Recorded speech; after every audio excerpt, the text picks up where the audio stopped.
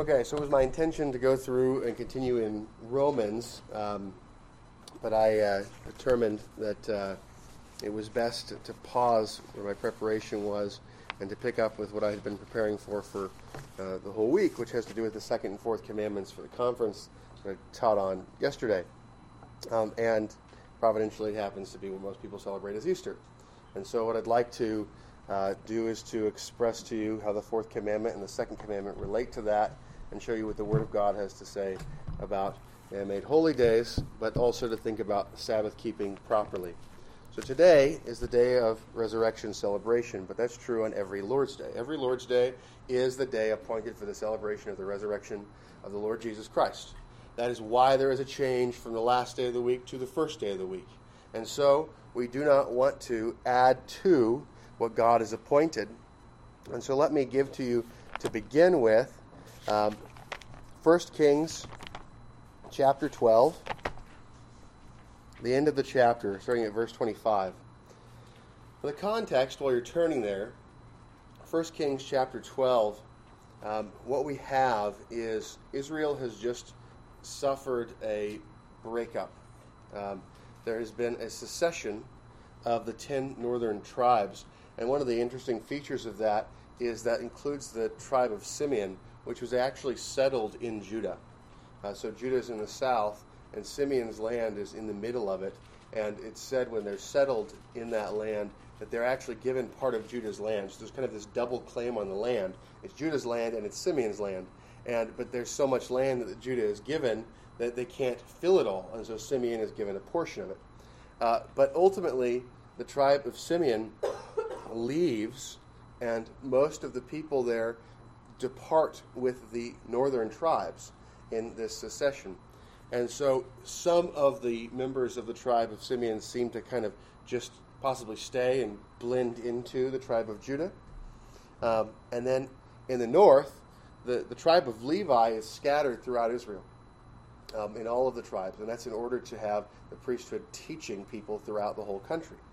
But what happens is, in abandoning the order, the jus divinum, the law of God order that God has given, the northern tribes end up, in order to avoid having one part of the law pressed upon them, they end up rejecting large swaths of the law of God, and the Levites largely flee into Judah. And so the southern tribes are often considered to be three tribes principally. You have the tribe of Benjamin, which was much smaller than the other tribes because of an event that had resulted in the wiping out of most of them. Then you have the tribe of Judah, which was larger than most of the tribes. And you have most of the Levites going into the southern kingdom, Judah. So the northern kingdom, with the 10 tribes and some fraction of the Levites remaining, they have another kingdom. And in the south, you have King Rehoboam, who is the son of Solomon, who did not want to accept limitations on his power.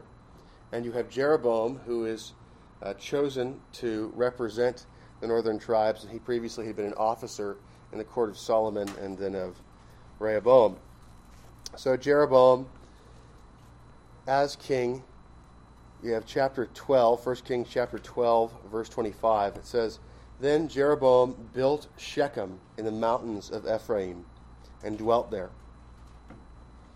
Also he went out from there and built Penuel. And Jeroboam said in his heart, Now the kingdom may return to the house of David. If these people go up to offer sacrifices in the house of the Lord at Jerusalem, then the heart of this people will turn back to their Lord, Rehoboam, king of Judah. And they will kill me and go back to Rehoboam, king of Judah." Now, let's pause and consider that thought.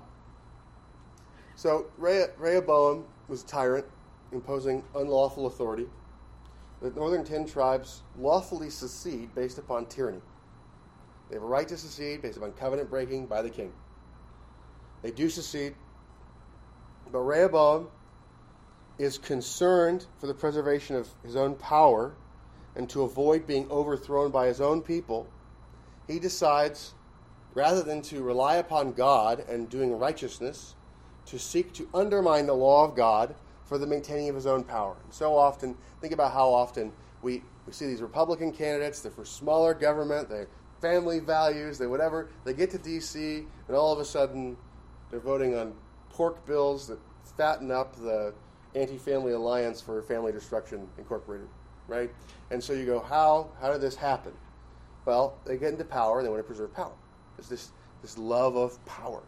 This is the tendency in the heart of man.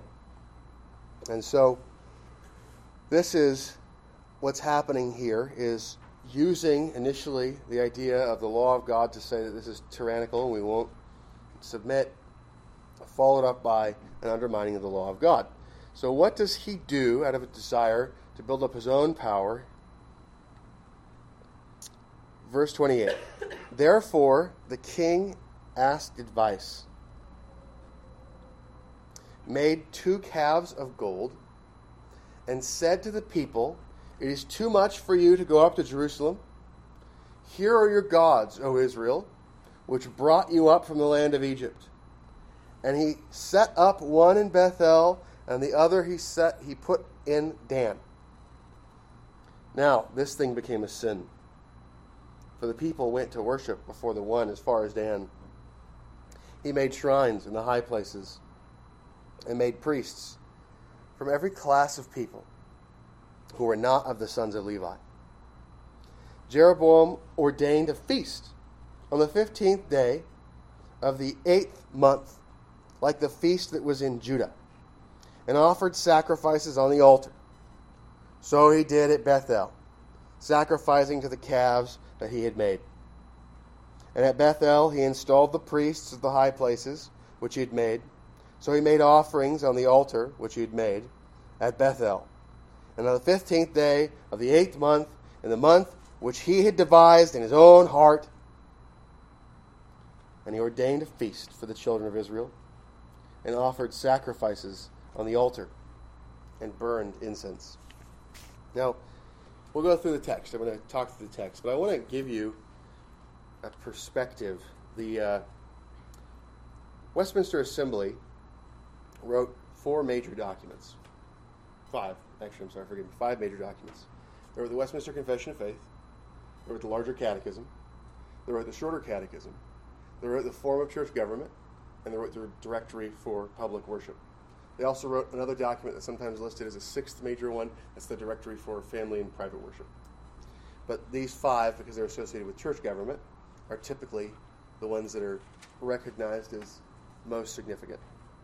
So the directory for public worship, the last section of it, the very last part of it, is titled Touching Days and Places for Public Worship. It says, there is no day commanded in Scripture to be kept holy under the gospel but the Lord's Day, which is the Christian Sabbath. Festival days, vulgarly called holy days, having no warrant in the Word of God, are not to be continued. Nevertheless, it is lawful and necessary, upon special emergent occasions, to separate a day or days for public fasting or thanksgiving, as the several imminent and extraordinary dispensations of God's providence shall administer cause and opportunity to his people. As no place, that's everything about time, and then it moves on to public worship location. As no place is capable of any holiness under pretense of whatsoever dedication or consecration, so neither is it subject to such pollution by any superstition formerly used, and now laid aside, as may render it unlawful or inconvenient for Christians to meet together therein for the public worship of God. And therefore we hold it requisite that the places of public assembling for worship among us should be continued and employed to that use. So there were 2 questions that had arisen. One, what should we do about feast days, festival days, holy days? And what should we do about places that had been previously consecrated as holy spaces by popish ceremonies? And so the idea was, look, we're not doing these ceremonies there anymore. We can use the spaces for meeting. There's not some pollution where we're stuck out of it. If you continue to do idolatry there, you should not go and be a part of the idolatry. But if the idolatry has been stopped, That place should be used, if it's convenient, for assembly publicly. Festival days should not be continued. Holy days should not be continued because they are not commanded. Now, take the logic that the Westminster Assembly used in talking about holy days there, and think about it in relationship to what was said of Jeroboam and his establishing of this day. It says in verse 33, he made offerings on the altar which he had made, right? Not the altar God had commanded them to make. At Bethel on the 15th of the 8th month, in the month which he had devised in his own heart. He devised this day, he devised this time in his own heart. And he ordained a feast for the children of Israel and offered sacrifices on the altar and burned incense. This whole thing is looked upon with disapproval. It's said that it became a sin. And what's being shown here is all of the religious ordinances that he's abandoning and the way he's instituting things of his own will. This is what the Apostle Paul would call in Colossians 2, will worship. He's worshiping his own will, instituting something of his own desire.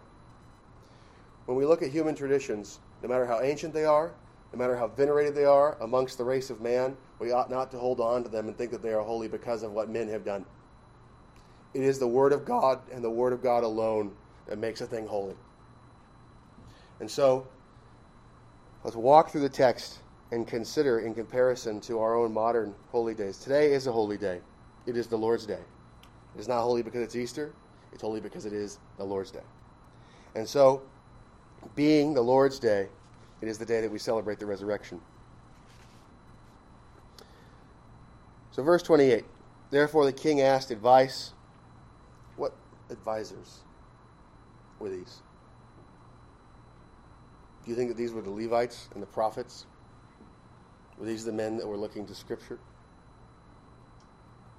Earlier on, there's an explanation of King Rehoboam and what did he do when his people asked him to reduce the forced labor that Solomon had imposed.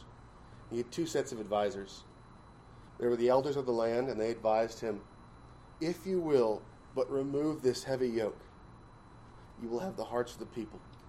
They will love you, they will serve you, they will honor you.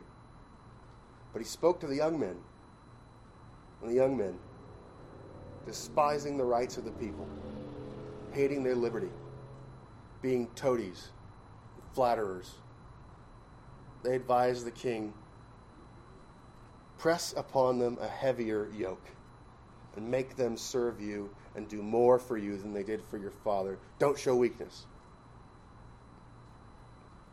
It is no weakness to recognize the limits of power that the Lord God Almighty has imposed upon us. It is great foolishness to demand submission beyond what God has commanded. So the king asked advice, and apparently, with the consent of his advisors, he made 2 calves of gold and said to the people, it is too much for you to go up to Jerusalem. The law of God is too burdensome to you. The law of the king was too burdensome, even though it was beyond what the law of God allowed, right? No taxation of 10% was to be considered tyrannical, right? That was the warning in 1 Samuel 8. If you have a king, he's going to tax you 10% horror, right? The emoji with the blue face and the stretched out mouth. That's the response to that. Now we think 10%, wow, that'd be amazing. That's the response. That's the expected response. This guy thinks he's God. He gets 10%. He gets a tithe. I mean, come on. So the king asked advice, made 2 calves of gold, and said to the people, it is too much for you to go up to Jerusalem.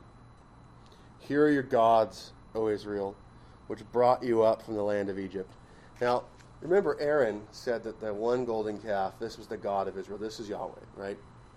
And so, worshiping God, even the true God, by means not appointed by him, making a golden calf, making an image, using an image, making a drawing of Jesus and saying, look, this is Jesus, right? That is contrary to the law of God. We're not to worship the true God by means he is not appointed, much less now multiplying gods. Now, whether he had the sophistic arguments of saying that these things were really just one God with 2 manifestations in terms of the calf here, or whether, and he's just saying gods plural because of some sort of a representation, and saying here are representations of the one God, or whether he's actually now multiplying gods. In either case, it's idolatry. And he's attributing that this is the true God of Israel. This is the God who brought you out of the land of Egypt. So he's redefining God and stealing the glory of God and giving it to this false God. And so false religious ordinances are idolatry, and they teach lies. False religious ordinances are idolatry, and they teach lies. When we worship God wrongly, it encourages us to think of God wrongly. When we worship God wrongly, it encourages us to think of God wrongly. And if we are made for the glory of God, then how are we distorting our purpose and our design if we think of God wrongly?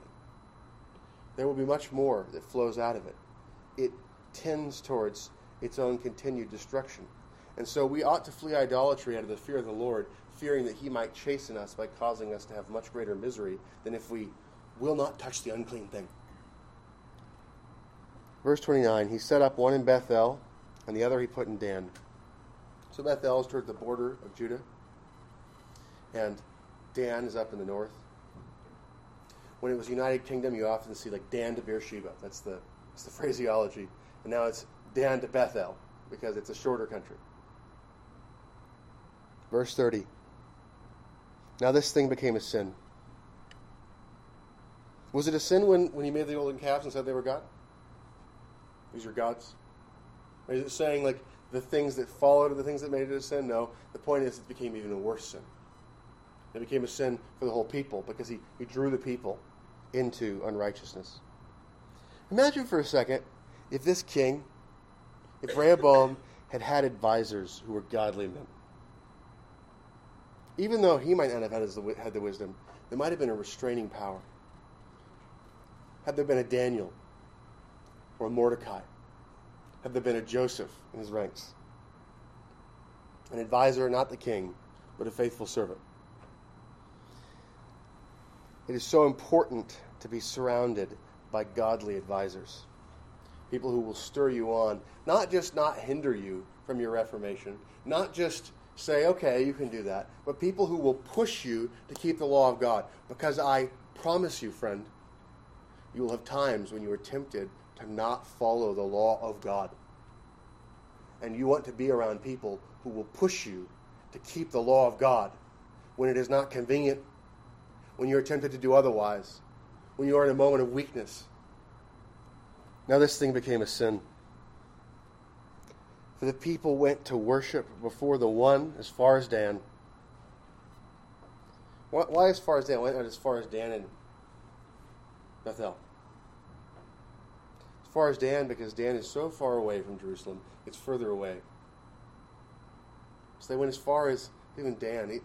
They went to the full extent of that jurisdiction away from Jerusalem, the appointed place. And it's funny, oftentimes people will ask advice, can I do such and such? Is this okay? Like, is this whatever? They're always looking for, what's the furthest? Am I able to get this far away from what I'm positively commanded to do? Is it okay? And there's that general desire to figure out, what's the maximum jurisdictional boundary I can get to? As opposed to looking for, what does the law command? What is the thing that I can do in this situation? Okay, is there a lawful exception here? Why is that lawful exception there? That lawful exception actually defines a good work. So what's the good work for? What's the exception for? It teaches us that. So let's think about killing, right? You shall not kill. Okay. We want to preserve life. We want to avoid fights. When you have the exceptions, it's for defending yourself. It's for waging just war, for punishing criminals. Punishing criminals is a good work. It's a good thing.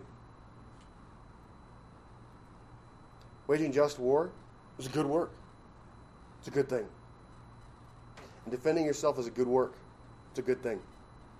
Those aren't just like bad things that are like, on the edges of what the law allows.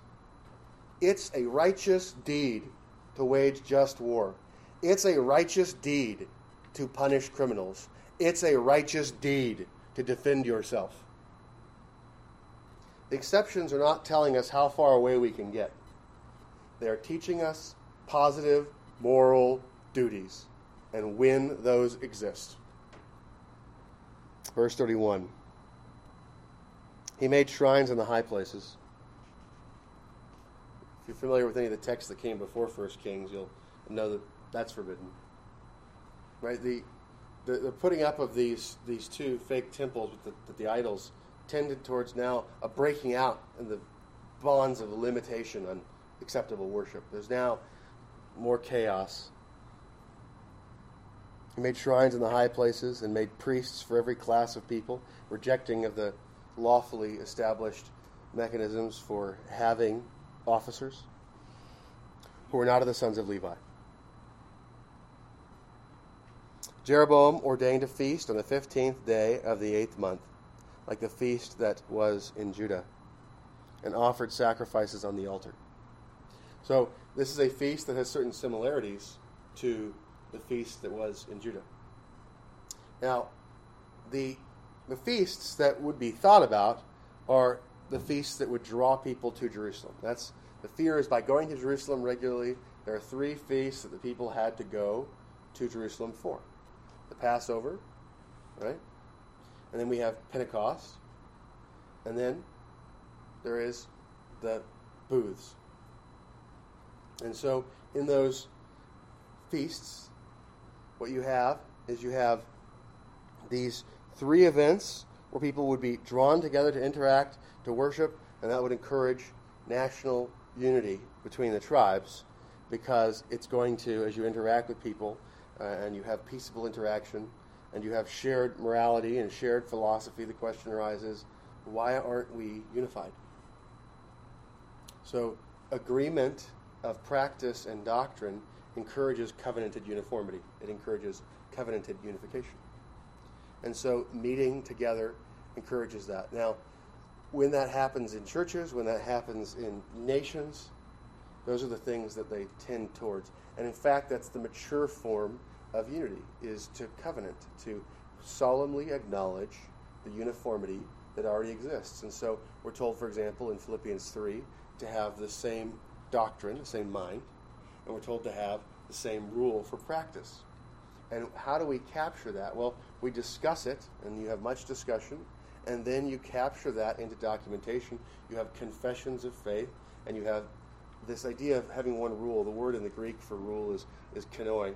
Okay, so that's the root of the word canon. So you have this sort of canon law, your shared law. Okay, and so that gets captured in constitutions and judgments.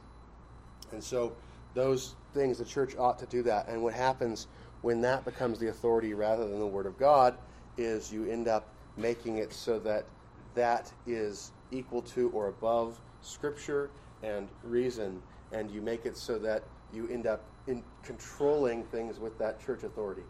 And that is the hardening of a tradition. And so we see that in Rome and Eastern Orthodoxy. And so these rules about worship that Jeroboam initiates, they are put over Scripture. The clear teachings of Scripture are not able to hold back these abuses. The people accept this human authority, and they become the slaves of men. And it's ironic, because what were they leaving the unified kingdom over? Not wanting to be the slaves of the king. And now they have thrown off the religious ordinances of God and become the slaves of this king. He's Lord of their conscience. He's telling them how to worship God. He's telling them these things, you should do this, even though the Word of God forbids it. The Word of God doesn't command this stuff, but do it anyways. And so in seeking to flee slavery, they have become slaves. Verse 33. So he made offerings on the altar which he had made at Bethel on the 15th day of the 8th month, in the month which he devised in his own heart, and he ordained a feast for the children of Israel, and offered sacrifices on the altar, and burned incense. And notice, he is the one doing this. The kings were not to be the priests, so long as the Levitical priesthood was the priesthood that God had in effect. And so this unifying of the priesthood into the kingship, he ordained a feast, he offered sacrifices, and on the altar that he's established, and burnt incense. And so this is another element of the forbidding. So the bounds of the authority of the Word of God have been thrown off. Now, we considered what was said in the Directory for Public Worship. What I'd like to do now is I'd like to look at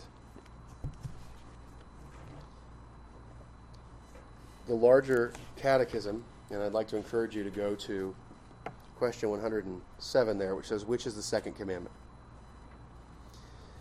Second commandment is, you shall not make unto you any graven image or any likeness of anything that is in heaven above, or that is in the earth beneath, or that is in the water under the sea. You shall not bow down yourself to them, nor serve them. For I, the Lord your God, am a jealous God, visiting the iniquity of the fathers upon the children, unto the third and fourth generation of them that hate me, and showing mercy unto thousands of them that love me, and keep my commandments. Now, this commandment, idolatry is used as a symbolic head, a synecdoche, a highest type of sin, to represent all worship not instituted by God. And there's a blessing and a curse. The curse is, if you worship God in the way that he has not appointed, there's a curse to the third and fourth generation. There are very few things you're going to do in your life that are going to have a negative impact for 3 or 4 generations. This is one of the things that can do it. And I'll tell you what, I don't know what else you're possibly going to do that's going to have a generational effect that goes out to the 1000th generation, but look at this promise, and let's look at the context for a second. Visiting the iniquity of the fathers upon the children to the third and fourth generation of them that hate me, and showing mercy unto thousands of them that love me, and keep my commandments. Did we switch subjects all of a sudden to thousands of individuals? For I, the Lord your God, am a jealous God, visiting the iniquity of the fathers upon the children to the third and fourth generation of them that hate me, and showing mercy unto thousands of them. What was the previous them referring to? Generations. And showing mercy unto thousands. Thousands of what? Generations. Of them that love me and keep my commandments. We are trained to not care about the doctrine or worship of God. Doctrine divides.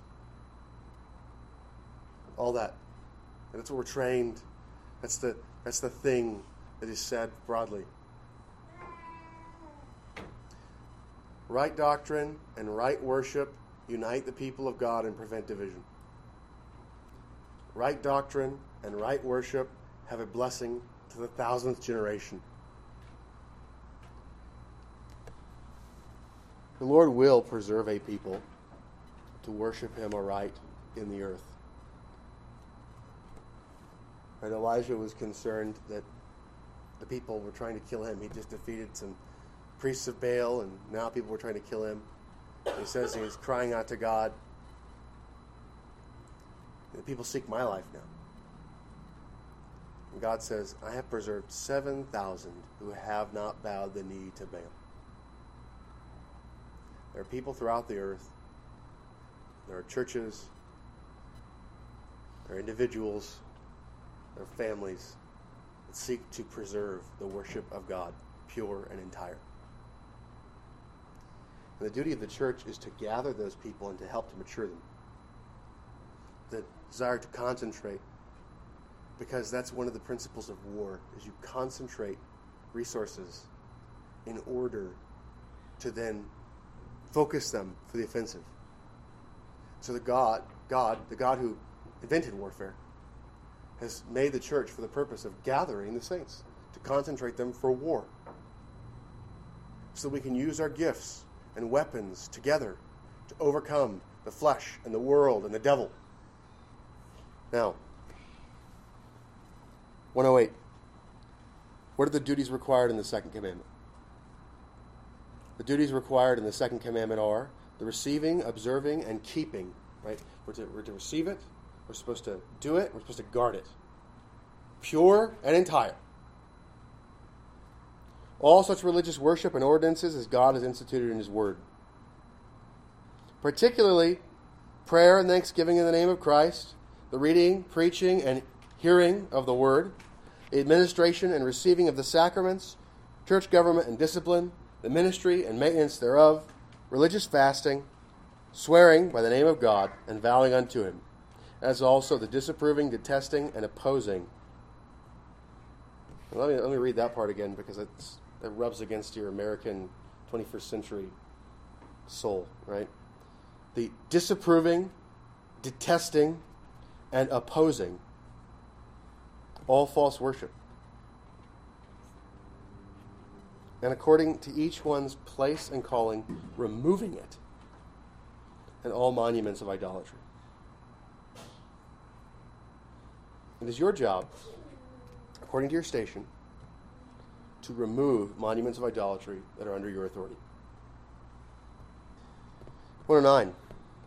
What are the sins forbidden in the second commandment? The sins forbidden in the second commandment are all devising, counseling, commanding, using, and anywise approving any religious worship not instituted by God himself, tolerating a false religion, the making any representation of God, of all or of any of the three persons, either inwardly in our mind or outwardly in any kind of image or likeness of any creature whatsoever, all worshipping of it, or God in it or by it, the making of any representation of feigned deities, and all worship of them, or service belonging to them, all superstitious devices.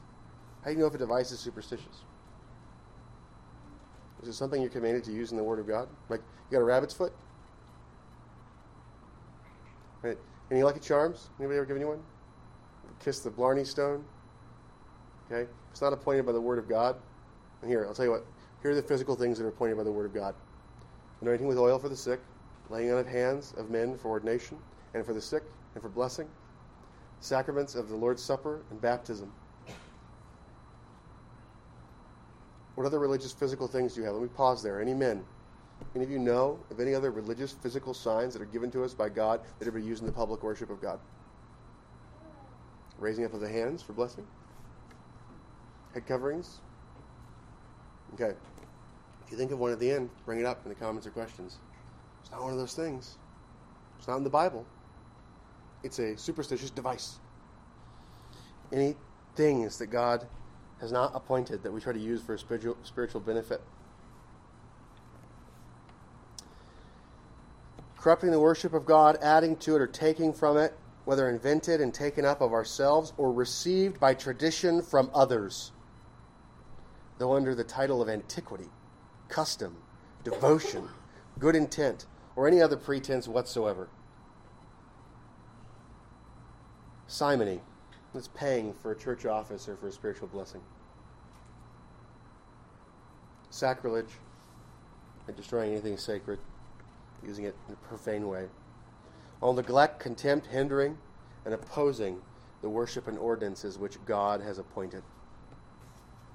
Now, we tend to not think very highly of the second commandment, or the careful guarding of the worship of God, and so God attached a reason. Go to question 110.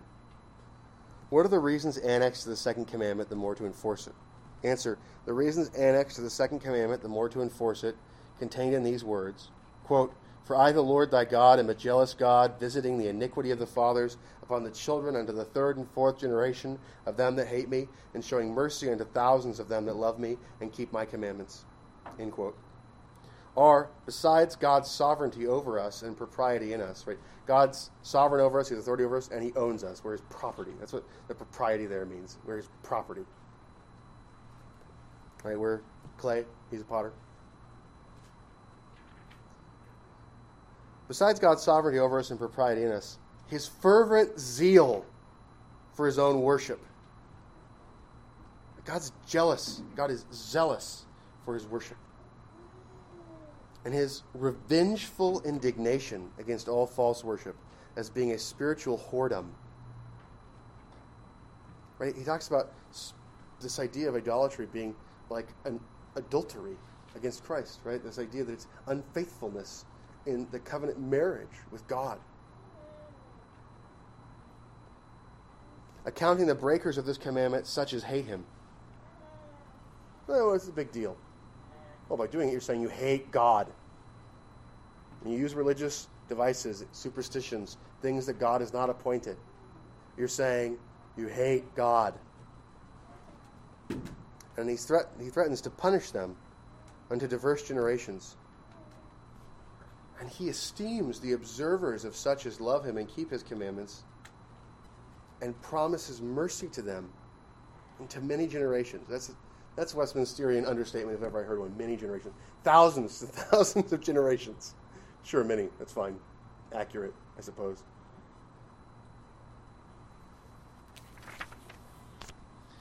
Okay. Now, holy time is talked about for us in the fourth commandment. So what's the fourth commandment? Question 115. The fourth commandment is, remember the Sabbath day to keep it holy. 6 days shall you labor and do all your work. But the seventh day is the Sabbath of the Lord your God. In it you shall do no work. In it you shall not do any work. You, nor your son, nor your daughter, your manservant, nor your maidservant, nor your cattle, nor your stranger that's within your gates. For in 6 days the Lord made heaven and earth, the sea and all that in them is, and rested in the seventh day. Wherefore the Lord blessed the Sabbath and hallowed it. Blessed the Sabbath day and hallowed it. He blessed it for our good, and he set it apart. He made it holy. Not keeping it holy is sacrilege, which you may remember was forbidden in the second commandment. Question 116. What is required in the fourth commandment? The fourth commandment requires of all men the sanctifying or keeping holy to God such set times as he has appointed in his word. Expressly, 1 whole day in 7, which was the seventh from the beginning of the world to the resurrection of Christ, and the first day of the week ever since the resurrection of Christ. And so to continue to the end of the world, which is the Christian Sabbath, and in the New Testament is called the Lord's Day. So 117, how is the Sabbath of the Lord or the Lord's Day to be sanctified? Answer, the Sabbath or the Lord's Day is to be sanctified, or is to be kept holy, by a holy resting all the day. Notice the double use of sanctified and holy, right? It's to be made holy by a holy resting.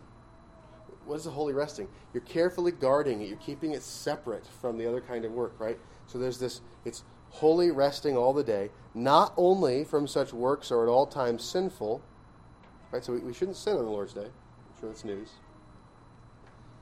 We shouldn't sin on the Lord's Day in a way that would be a sin on a normal day. But even from such worldly employments and recreations as are on other days lawful. So things that are good works on other days are sin on the Sabbath. And we're to make it our delight to spend the whole time, except so much of it is to be taken up in works of necessity and mercy, in the public and private exercises of God's worship.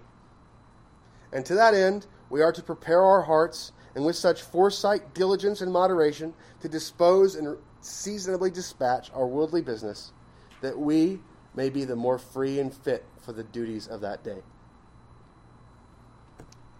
We are made to know God. The Sabbath is a day where God says feast.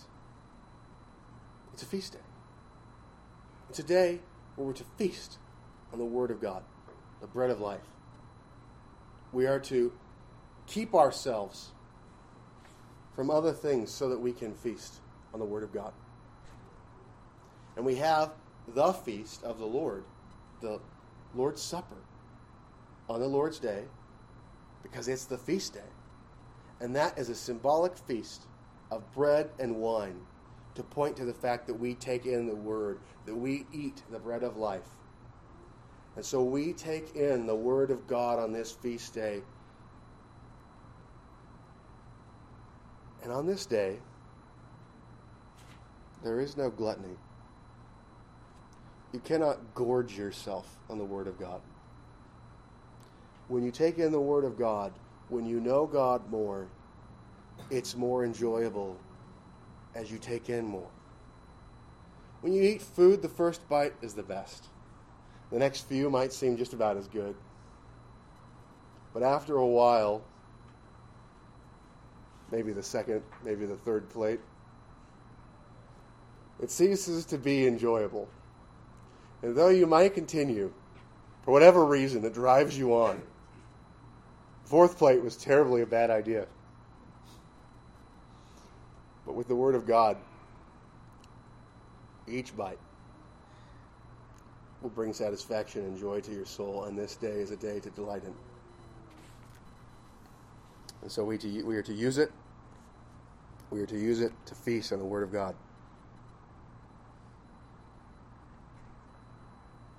We are to make it our delight to spend the whole time, except so much of it as is to be taken up in works of necessity and mercy, in the public and private exercises of God's worship.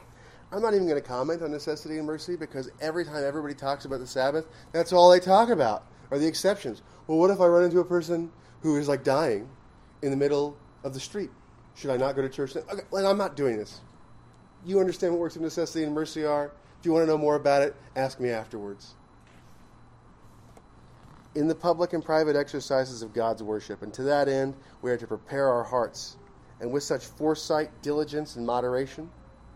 Foresight, diligence, and moderation. We're told to remember the Sabbath so we can think forward to it, so we can organize things to keep it. In moderation, do you do a bunch of extra work so you can have a day of rest? No, there are things that you have to do on the Sabbath, works of necessity and mercy, and you don't do a pharisaic rigmarole, spending 3 days making it so you can have 1 day of rest and taking away any sort of productivity from those 3 days. That's not what you do. Foresight, diligence, and moderation, to dispose and seasonably dispatch our worldly business, that we may be the more free and fit for the duties of that day. 118, why is the charge of keeping the Sabbath more specially directed to governors of families and other superiors? The charge of keeping the Sabbath is more specially directed to governors of families and other superiors because they are bound not only to keep it themselves, but to see that it be observed by all those that are under their charge, and because they are prone oftentimes to hinder them by employments of their own. To be careful with wives and sons and daughters and employees, to guard them from breaking the Sabbath on our behalf. And that includes people that we contract. That includes going to a restaurant and paying somebody to serve you there. What are the sins forbidden in the fourth commandment? The sins forbidden in the fourth commandment are all omission of the duties required, all careless, negligent, and unprofitable performing of those duties, of being weary of those duties. And what if the Sabbath doesn't feel like a delight? That points to a problem in your soul. Why is it not delightful? Am I going to lie to you and say that I've never been weary of the Sabbath? No, I have, especially in the beginning. It's been a long time since I've had that feeling. It takes pushing through and figuring out what it is that's difficult about it. What is the misvaluing that's occurring in the mind? Do you really think that you exist to grow in the knowledge of God, to act according to the knowledge of God, and to spread the knowledge of God? All profaning the day by idleness and doing that which is in itself sinful, and by all needless works, words, and thoughts about our worldly employments and recreations. And we should seek to have holy conferences as opposed to figuring out, well, can I do this on the Sabbath? Okay, well, is it something that's going to make it so that you can do the purpose of the Sabbath? Or can I go for a walk on the Sabbath? Sure. Are you going to be listening to an audiobook? Are you going to be praying? Are you going to be meditating? Are you going to be talking to somebody? Like, what are you going to do, though, to use that time to grow in the knowledge of God? We should avoid talking about things that distract us from the Word of God. We should avoid thinking about things. I run a business, right? You think I'm drawn at all to think about problems that come to my awareness? You think anybody ever tries to talk to me about business problems? You have to try to guard your thoughts and your words and what you're spending your time on the Sabbath. You guard it. You hedge it. And it's the little foxes that destroy the garden. It's the little things that get in that destroy the enjoyment of the Sabbath. You can try to get the big stuff or whatever, but if you don't seek to stop the little things that would constantly break into it, you're not going to get to enjoy it. And so you have to be careful to guard it. 120. What are the reasons annexed to the fourth commandment, the more to enforce it? The reasons annexed to the fourth commandment, the more to enforce it, are taken from the equity of it. The equity of it, the orderliness and beauty of the idea. God allowing us 6 days out of 7 for our own affairs, and reserving but one for himself. In these words, 6 days shall you labor and do all your work. From God's challenging a special propriety in that day. The seventh day is the Sabbath of the Lord thy God. Right? The Sabbath of the Lord thy God is the Sabbath owned by the Lord your God. It's challenging. This is a special day that I'm claiming ownership on. From the example of God, who in 6 days made heaven and earth, the sea and all that in them is, and rested the seventh day. God could have made everything instantaneously. Augustine had a really hard time with this. He's like, maybe this is allegorical. Maybe it wasn't 6 days. Maybe it was instantaneous. And he explained it as 6 days. He just didn't like it. He just couldn't handle that it was actually 6 days. He wanted it to be instantaneous because God has power to do things instantaneously. And so it's like he was jumping the gun on God's power for God. If God wanted to do it instantaneously, he could have done it instantaneously. Why did God spend 6 days making the heavens and the earth and the seas and everything in them? So that he could actually, in history, exemplify working 6 days and then resting on the seventh. Yeah, he did. That's what he did. He did it, literally, in history. Now, we're told in John 5:17 that he's been working since creation in a different way. Providence. First 6 days, making all things from nothing. After that, providence, governing what he's made. In 6 days, God made heaven and earth, the sea, and all that in them is, and he rested the seventh day. And from that blessing which God put upon that day, not only in sanctifying it to be a day for his service, but in ordaining it to be a means of blessing to us in our sanctifying it. Wherefore the Lord blessed the Sabbath day and hallowed it. The Sabbath is for your good. I promise. God promises. The Sabbath is for your good. God doesn't just promise it. He swears it. It's a part of the covenant administration given to Moses. He swears that this is for your good. He wrote it on tablets of stone as the covenant and gave it to Moses and said, do this. Remember the Sabbath day to keep it holy. It's for your good. God swears it's for your good.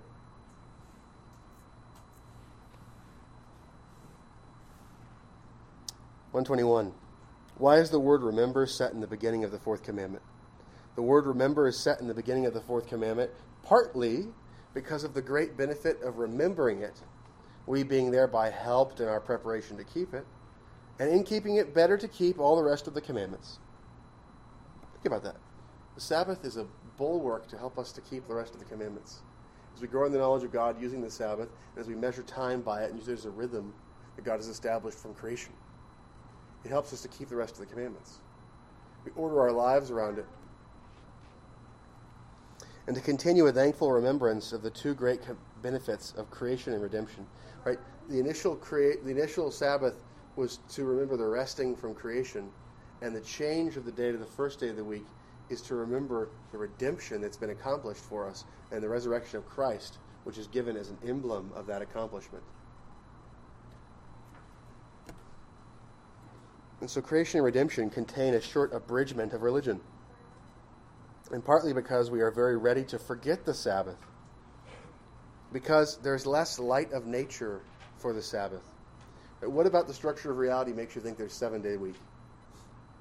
And that 1 in 7 is the proportion that we should keep holy. There's not something about the structure of reality that's easily observable there. But it's been given, and it is for our good. And yet, it restrains our natural liberty in things that other times are lawful, right? The odd thing about the Sabbath, it says, this thing is sin today, that normally is a good work. That it comes but once in 7 days, so the other 6 days we might be tempted to forget it, to not think about it, to not think about time in that way. And many worldly businesses come between, right? The rush of the whirlwind, the pressing in of urgent business, all the things that must be done, all the dominion that must be taken. And too often, we take off our minds from thinking of the Sabbath, either preparing for it or making it holy. And that Satan, with his instruments, much labors to blot out the glory and even the memory of the Sabbath, to bring in all irreligion and impiety. The French religion, the French Revolution, basically the French religion. The French Revolution sought to remove the 7-day week. They imposed a 10-day week. And that was in order to try to eliminate the Sabbath. And when man seeks to rule over man as though he were God, he seeks to efface the laws of God because they become a restraint on his power. And so the Sabbath is a marker for a free people. The Sabbath is a day when all men, whether servants or masters, are free for a day of leisure. And it's a day free from public business. It used to be the standard in America that any contract that ended on the Lord's Day would automatically have an extension out to 1 day so that the contract could be dealt with. Courts would not enforce contracts that required people to work on Sundays. They would say, this is an illegal contract. So the idea of protecting the Sabbath in the law order, protecting it in our own lives, in our thoughts, in our words, in our relationships, it is the great effort of Satan and of the world and of our flesh to blot out the Sabbath, to keep it from our memory, and to bring in irreligion and impiety by it. Remember the Sabbath day, to keep it holy. Are there any comments, questions, or objections from the voting members or those with floor rights? Mr. Nye. Thank you, Elder Reese, for your teaching. On the subject of physical objects or material things that are in the public worship of God, you mentioned head coverings, and I wanted to ask, is that something that is a part of the worship of God, like in the sense that those other things are, or is it a piece of apparel that is to be used in the worship of God? As I'm asking this question, I'm doubting its validity. So the head coverings are a religious sign, right? They have religious significance. They point to authority. So they point to. So they mean. Yeah. And it's to cover glory, the glory of the woman, the hair, who is the glory of man, so that man, who is the symbol of the glory of God, would be on display, right? Yeah. So it's a religious significance. Yeah, you're right. It's not just a piece of apparel that's used. It's a sign. Okay, excellent. Thank you. All right, and let's pray. Father, we ask that you would help us to guard the Sabbath, that you would help us to not use man-made religious devices, that you would help us to reject human superstition, no matter how ancient, no matter how venerable a custom, no matter how broadly adopted, that you would help us to carefully guard the religious ordinances that you have given. We ask that you'd help us to not profane the holiness of the Sabbath by putting false holy days aside it, but to keep it distinct. We ask that you would give us strength, Father, to think, speak, and act in a manner that is fitting for the Sabbath, and help us to rightly discern works of necessity and mercy. We thank you for your law, which is precious and pure. We thank you for your Son, who has saved us from our own covenant breaking and law breaking, so that we might be renewed after his image more and more to apply the law that he has given to us as a lamp unto our feet. We pray this in Christ's name. Amen.